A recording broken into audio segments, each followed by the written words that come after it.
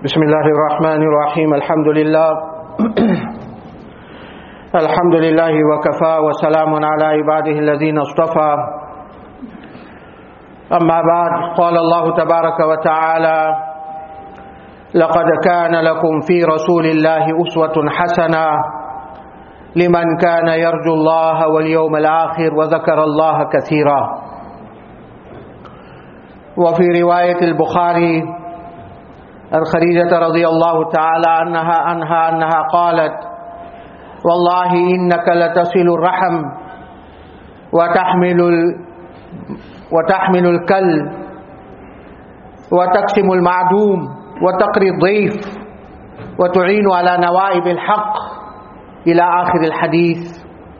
صدق الله العظيم وبلغنا رسوله النبي الكريم ونحن على ذلك لمن الشاهدين والشاكرين والحمد لله رب العالمين.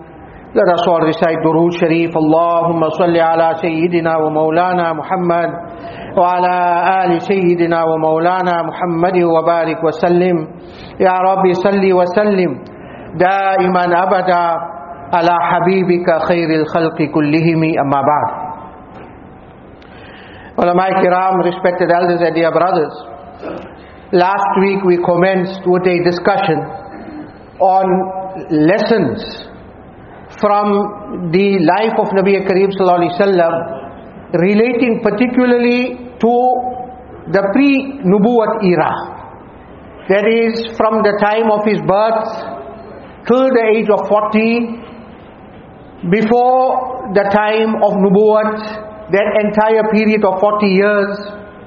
Although at that time the Wahy had not come down to him, but even at that stage of his life, he had a noble example for mankind, and there are beautiful lessons and inspirations to be gained out of that aspect of his life or that period of his life.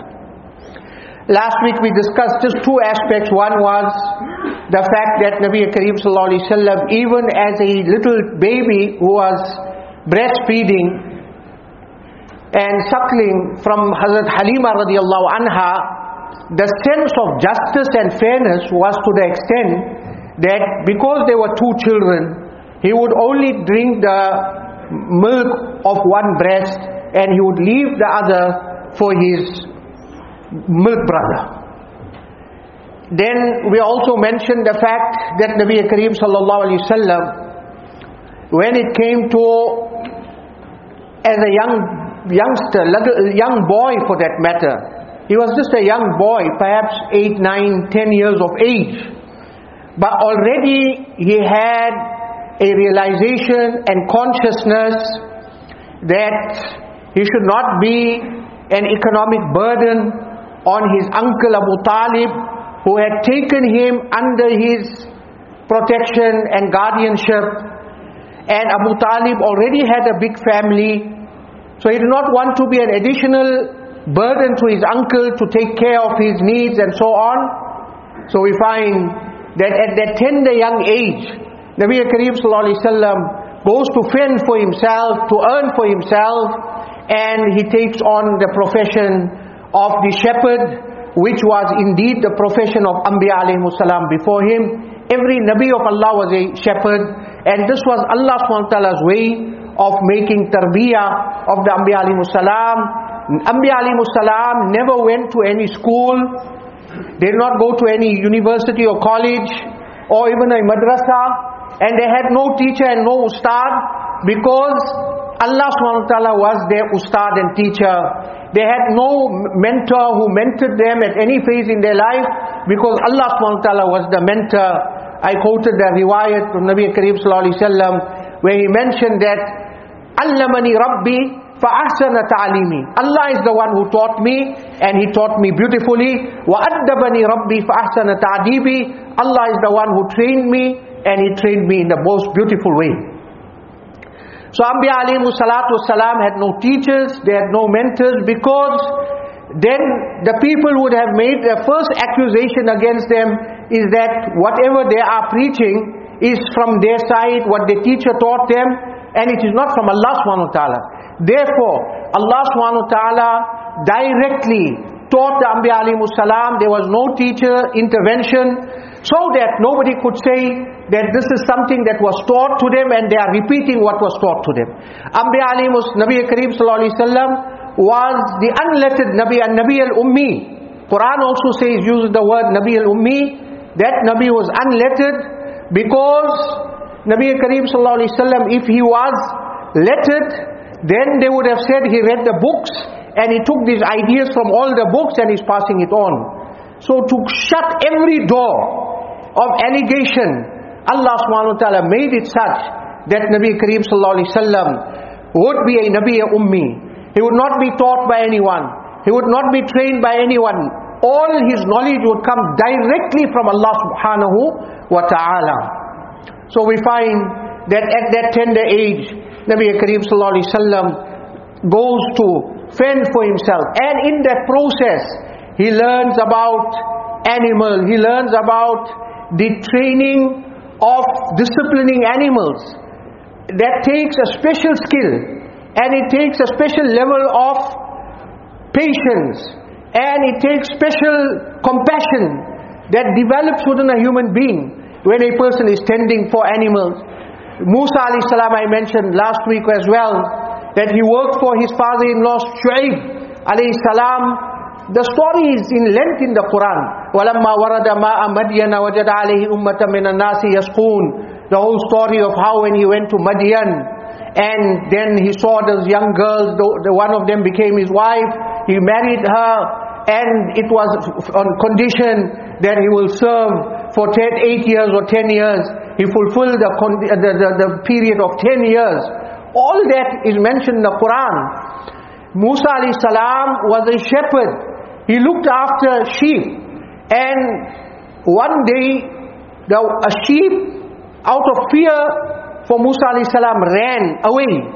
And now it was an amanat, he had to take care of that sheep, and the sheep ran, and Musa alayhi salam chased after it, and the more he chased it, the more it ran. The whole day he chased the sheep, and he was utterly exhausted. Eventually he caught the sheep at the end of the day. But when he caught the sheep, he took the sheep and he took it with love and compassion, and he started rubbing it, and he said, "Poor animal, how tired you must be after running the whole day." He was not angry with the sheep, or he did not lash it or beat it or anything. That is the time when he was now prepared for the task of nubuwwat. And Allah subhanahu wa ta'ala shortly after that conferred nubuwwat upon him, because he had developed such levels of compassion and tolerance. The Anbiya alayhimus salam are tested the most by Allah subhanahu wa ta'ala. People dealt with them in the most crude, in the most rude, in the most inappropriate manners. But Anbiya alayhimus salatu was salam were always paragons of tolerance, forgiveness, compassion, mercy, etc. How many a times people came to Nabi Kareem sallallahu alaihi wasallam and they spoke to him harshly, they spoke to him rudely, they were arrogant in their behavior towards him. There were people who came to Nabi Kareem sallallahu alaihi wasallam and they caught hold of his garment and they pulled it, and it left a mark on his Mubarak body. Allahu Akbar. Left a mark on his Mubarak body, and demanded, "Give us whatever Allah has given you. Don't hold back from what Allah has given you. Give us our share." Nabi Kareem sallallahu alaihi wasallam told them, "Don't worry, I'll give you. I'll give you what is due." Did not get angry with a person or retaliate or anything of that sort. Sahaba would be boiling with anger, that how dare these people behave like this. But they knew the temperament of Nabi Kareem sallallahu alaihi wasallam was one of compassion, mercy, tolerance, forgiveness. So they would hold back, despite knowing that this was not appropriate behavior towards Nabi Kareem sallallahu alaihi wasallam. But they knew that he would not like intervention, and so they made sabr and they held back. Otherwise, Hazrat Umar radiallahu ta'ala anhu, we know the famous Umar and his strength and might, and his anger, and his anger for Allah's sake, not for his own sake. And his hand was right there at the side of his hip where his sword and talwar used to stay, and his hand would reach out every now and then for that talwar when people misbehave like this, and he would say, Da'ni ya Rasulallah, adribu unuqa hadha al-munafiq, give me permission, I'll chop off the head of this munafiq. But Nabi Kareem sallallahu alaihi wasallam would calm him down and say, Oh Umar, no. So Anbiya alayhimus salam were trained to the highest levels of akhlaq, compassion, forgiveness, tolerance, mercy, kindness.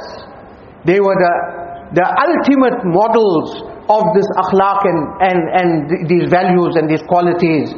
Then Allah subhanahu wa ta'ala conferred upon them the nubuwwat, because they had to look after their flock. First they looked after the flock of the animals, the sheep, etc. Then Allah subhanahu wa ta'ala entrusted them the flock of insaniyat, and then they made people, reach unto Allah subhanahu wa ta'ala, and people from the darkness of kufr, they took them into the light of iman, and they connected them to Allah subhanahu wa ta'ala. People who are ignorant, people who are steeped in superstition, people who are in the darkness of kufr, they brought them out of that darkness into the light of iman, and they made them into superhuman beings. Look at Sahaba Kiram. What was their past? What was the history? What was the state of affairs? If you look at the history of Makkah in the days of Jahiliyyah, the pre-Nubuwwat era, Ayyam Jahiliyyah, days of ignorance and darkness, it was a pathetic state of affairs. But Allahu Akbar, Nabi Kareem sallallahu alaihi wasallam brought them out of the darkness of kufr, and their level of iman rose so high that no people in the world can reach that level of iman of the Sahaba Kiram. Abu Bakr radiallahu ta'ala anhu, one person alone, Nabi Kareem sallallahu alaihi wasallam said that if the iman of my whole ummah is taken and placed on one side of the pan of the scale, and the iman of Abu Bakr is taken and put on the other side of the scale, the iman of Abu Bakr will outweigh the iman of the rest of my ummah. That was the levels of iman they acquired in the company of Nabi Kareem sallallahu alaihi wasallam. So that was one aspect that we see, that even as a young child, Nabi Kareem sallallahu didn't sit idly at home and pass his days, but he was productive, and he earned for himself. The people of Makkah used to pay him a certain stipend for looking after, is mentioned in the hadith kitabs, ala qararit, on certain currency of that time, kirat. Nabi Kareem sallallahu alaihi wasallam was given that as a stipend for looking after and tending to their animals. And for that matter, we find that as Nabi Kareem sallallahu alaihi wasallam grows in age, now his uncle Abu Talib goes on the trade mission. They used to do import-export at that time on their level. The people of Makkah had need of certain commodities, because Makkah was a desert and there was no agriculture, so they had to import all of these things, and they would then go with the trade caravans to two trade caravans. لِإِلَافِ قُرَيْشٍ إِلَافِهِمْ رِحْلَةَ الشِّتَاءِ وَالصَّيْفِ فَلْيَعْبُدُوا رَبَّ هَذَا الْبَيْتِ الَّذِي أَطْعَمَهُم مِّن جُوعٍ وَآمَنَهُم مِّن خَوْفٍ. They had two trade delegations or trade missions that used to go annually to the south, which was Yemen, and to the north, which is Iraq and Syria. The Rihlat al-Shita, the delegation of the winter months, and the delegation of the summer months. In winter they went to Yemen because it was a warmer area, and in summer they went to Syria, the northern part, because it's colder there in winter, and in summer it was cooler. So Allah subhanahu wa ta'ala speaks about these trade delegations that went up and down. And this was a special favor of Allah subhanahu wa ta'ala on Quraysh, that their caravans were never attacked. They were never waylaid, because the people respected them for being the custodians of the haram, and the fact that they had to come for pilgrimage. And if they had attacked the Quraysh, they knew that when they came for pilgrimage, they would stand the chance of being attacked. So therefore, the Quraysh had safety of route. Therefore Allah subhanahu wa ta'ala says, فَلْيَعْبُدُوا رَبَّ هَذَا الْبَيْتِ الَّذِي أَطْعَمَهُمْ مِنْ جُوعٍ وَآمَنَهُمْ مِنْ خَوْفٍ. Allah gave them safety from fear. They had no fear when they traveled up and down with their caravans. So they used to gather the capital of the wealthy people of Makkah. They used to pool their capital. They had an economic system that for each time it was very productive and very useful. And many of the principles of Islamic trade and finance are based on these precepts that come from that time. They would gather their capital, and then they would invest it into a pool, and they would go and trade, and whatever profits were accrued would be divided between the investors. So that is how they were able to capitalize these projects, these trade projects. They were able to have sufficient liquidity for these trade missions. The capital would be put together, then they would buy and sell and trade, and then whatever profits were accrued would be divided between the investors. So this is how the trade missions used to go.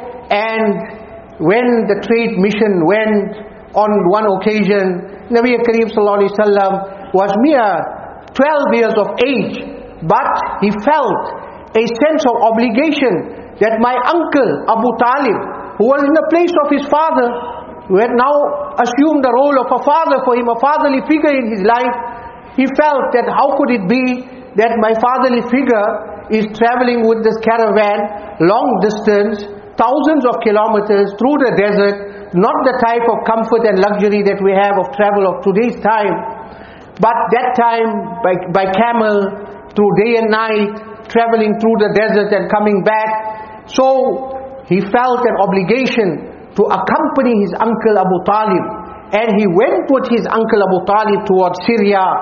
And it is on that trade mission he went with the objective of assisting his uncle, so that he can be an assistant to him, a hand to him. And subhanallah, what lessons we learn from this? We learn from this that Nabi Kareem Sallallahu Alaihi Wasallam traveled. Travel is a very great thing. It opens a person's mind.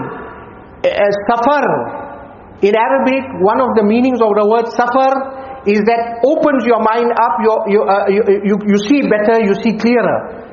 And that's why safar and fasar, there are two words that can be used interchangeably. Tafsir is called tafsir because it's explanation, expansion. So a person's horizons expand when he makes safar and he travels. And so we find that Nabi Kareem Sallallahu Alaihi Wasallam traveled. Allahu Akbar. What did he see now? Many things of the world he saw in that young age of his. And travel is something that develops your experience of the real world. You get in touch with the real world. If you sit at home all the time, you have no idea of what is happening in the world. So Nabi Kareem Sallallahu Alaihi Wasallam's horizons were expanded. His experience was enhanced. And it was also an exercise of maintaining his dignity. His dignity that did not depend on anybody to support him, but he tried to be self-sufficient. Imagine a 12-year-old boy already that level. Today we find that the general state of affairs of the youth is such that only when they reach the age of 25, then they become worthy of even earning. Until then, they are relying on their parents for support and so on. Well, that is perhaps because of the system of education and all that we have. But the point is that there are many youngsters from families that they work part-time, they work weekends in order to earn, in order not to be a financial burden on their family. Some do it out of total compulsion because of the situation they are in. and others do it because their parents want to teach them, they want to train them, they want them to understand, they want to develop in them the value of things, so that it doesn't, what comes for free goes for free. Male muft dile be raham, there's a statement in Urdu that what comes for free you got no value and appreciation for it. So Nabi Kareem Sallallahu Alaihi Wasallam, what an example we see in his Mubarak life, even as a youngster, and of course then when he does go, and that incident happens with the monk, Buhaira Rahib, the incident with the monk Buhaira Rahib, that is a separate chapter altogether. I do not want to go into that discussion. So these are examples of the fine and beautiful attributes and qualities Nabi Kareem Sallallahu Alaihi Wasallam possessed and displayed to the ummah even as a child. And pre-era of Nubuwwat, we see all of these things later on. Then came the time of his trading with Khadija radiallahu anha. He first became a trading partner to her. She was a widow, and she was looking for an honest person. Modesty and bashfulness dictates that a woman should not come right into the business place and be there, right in the forefront, but preferably she should stay in the background. And if she finds an honest, upright person to manage her trade affairs and finances and so on, provided of course that it's an upright and honest person, which is unfortunately become a very rare breed in the world of today. In today's world, amanatdari and all of these things has virtually diminished in the world. But she found in Nabi Kareem Sallallahu Alaihi Wasallam as-sadiq al-amin, the most truthful, the most trustworthy. And so he was first a trading partner, and on the basis of that principle, that when they used to collect all the capital and go and trade and then earn profits on it, that is the classical model of musharaka in the Sharia. Musharaka, where there's a joint equity and partnership, and then the profits are divided between the shareholders and partners. He struck up a transaction which is known as mudaraba, where he had no capital, but he provided the entrepreneurship and the skills of trading, and she was the person who provided the capital, rabbatul mal, and he was the mudarib. And through the concept of mudaraba, whatever profits were accrued was split between them. So these are the concepts that existed already at that time. And in this manner, Nabi Kareem Sallallahu Alaihi Wasallam, but inshallah, we shall discuss these things and several other attributes and qualities, inshallah, in the subsequent weeks.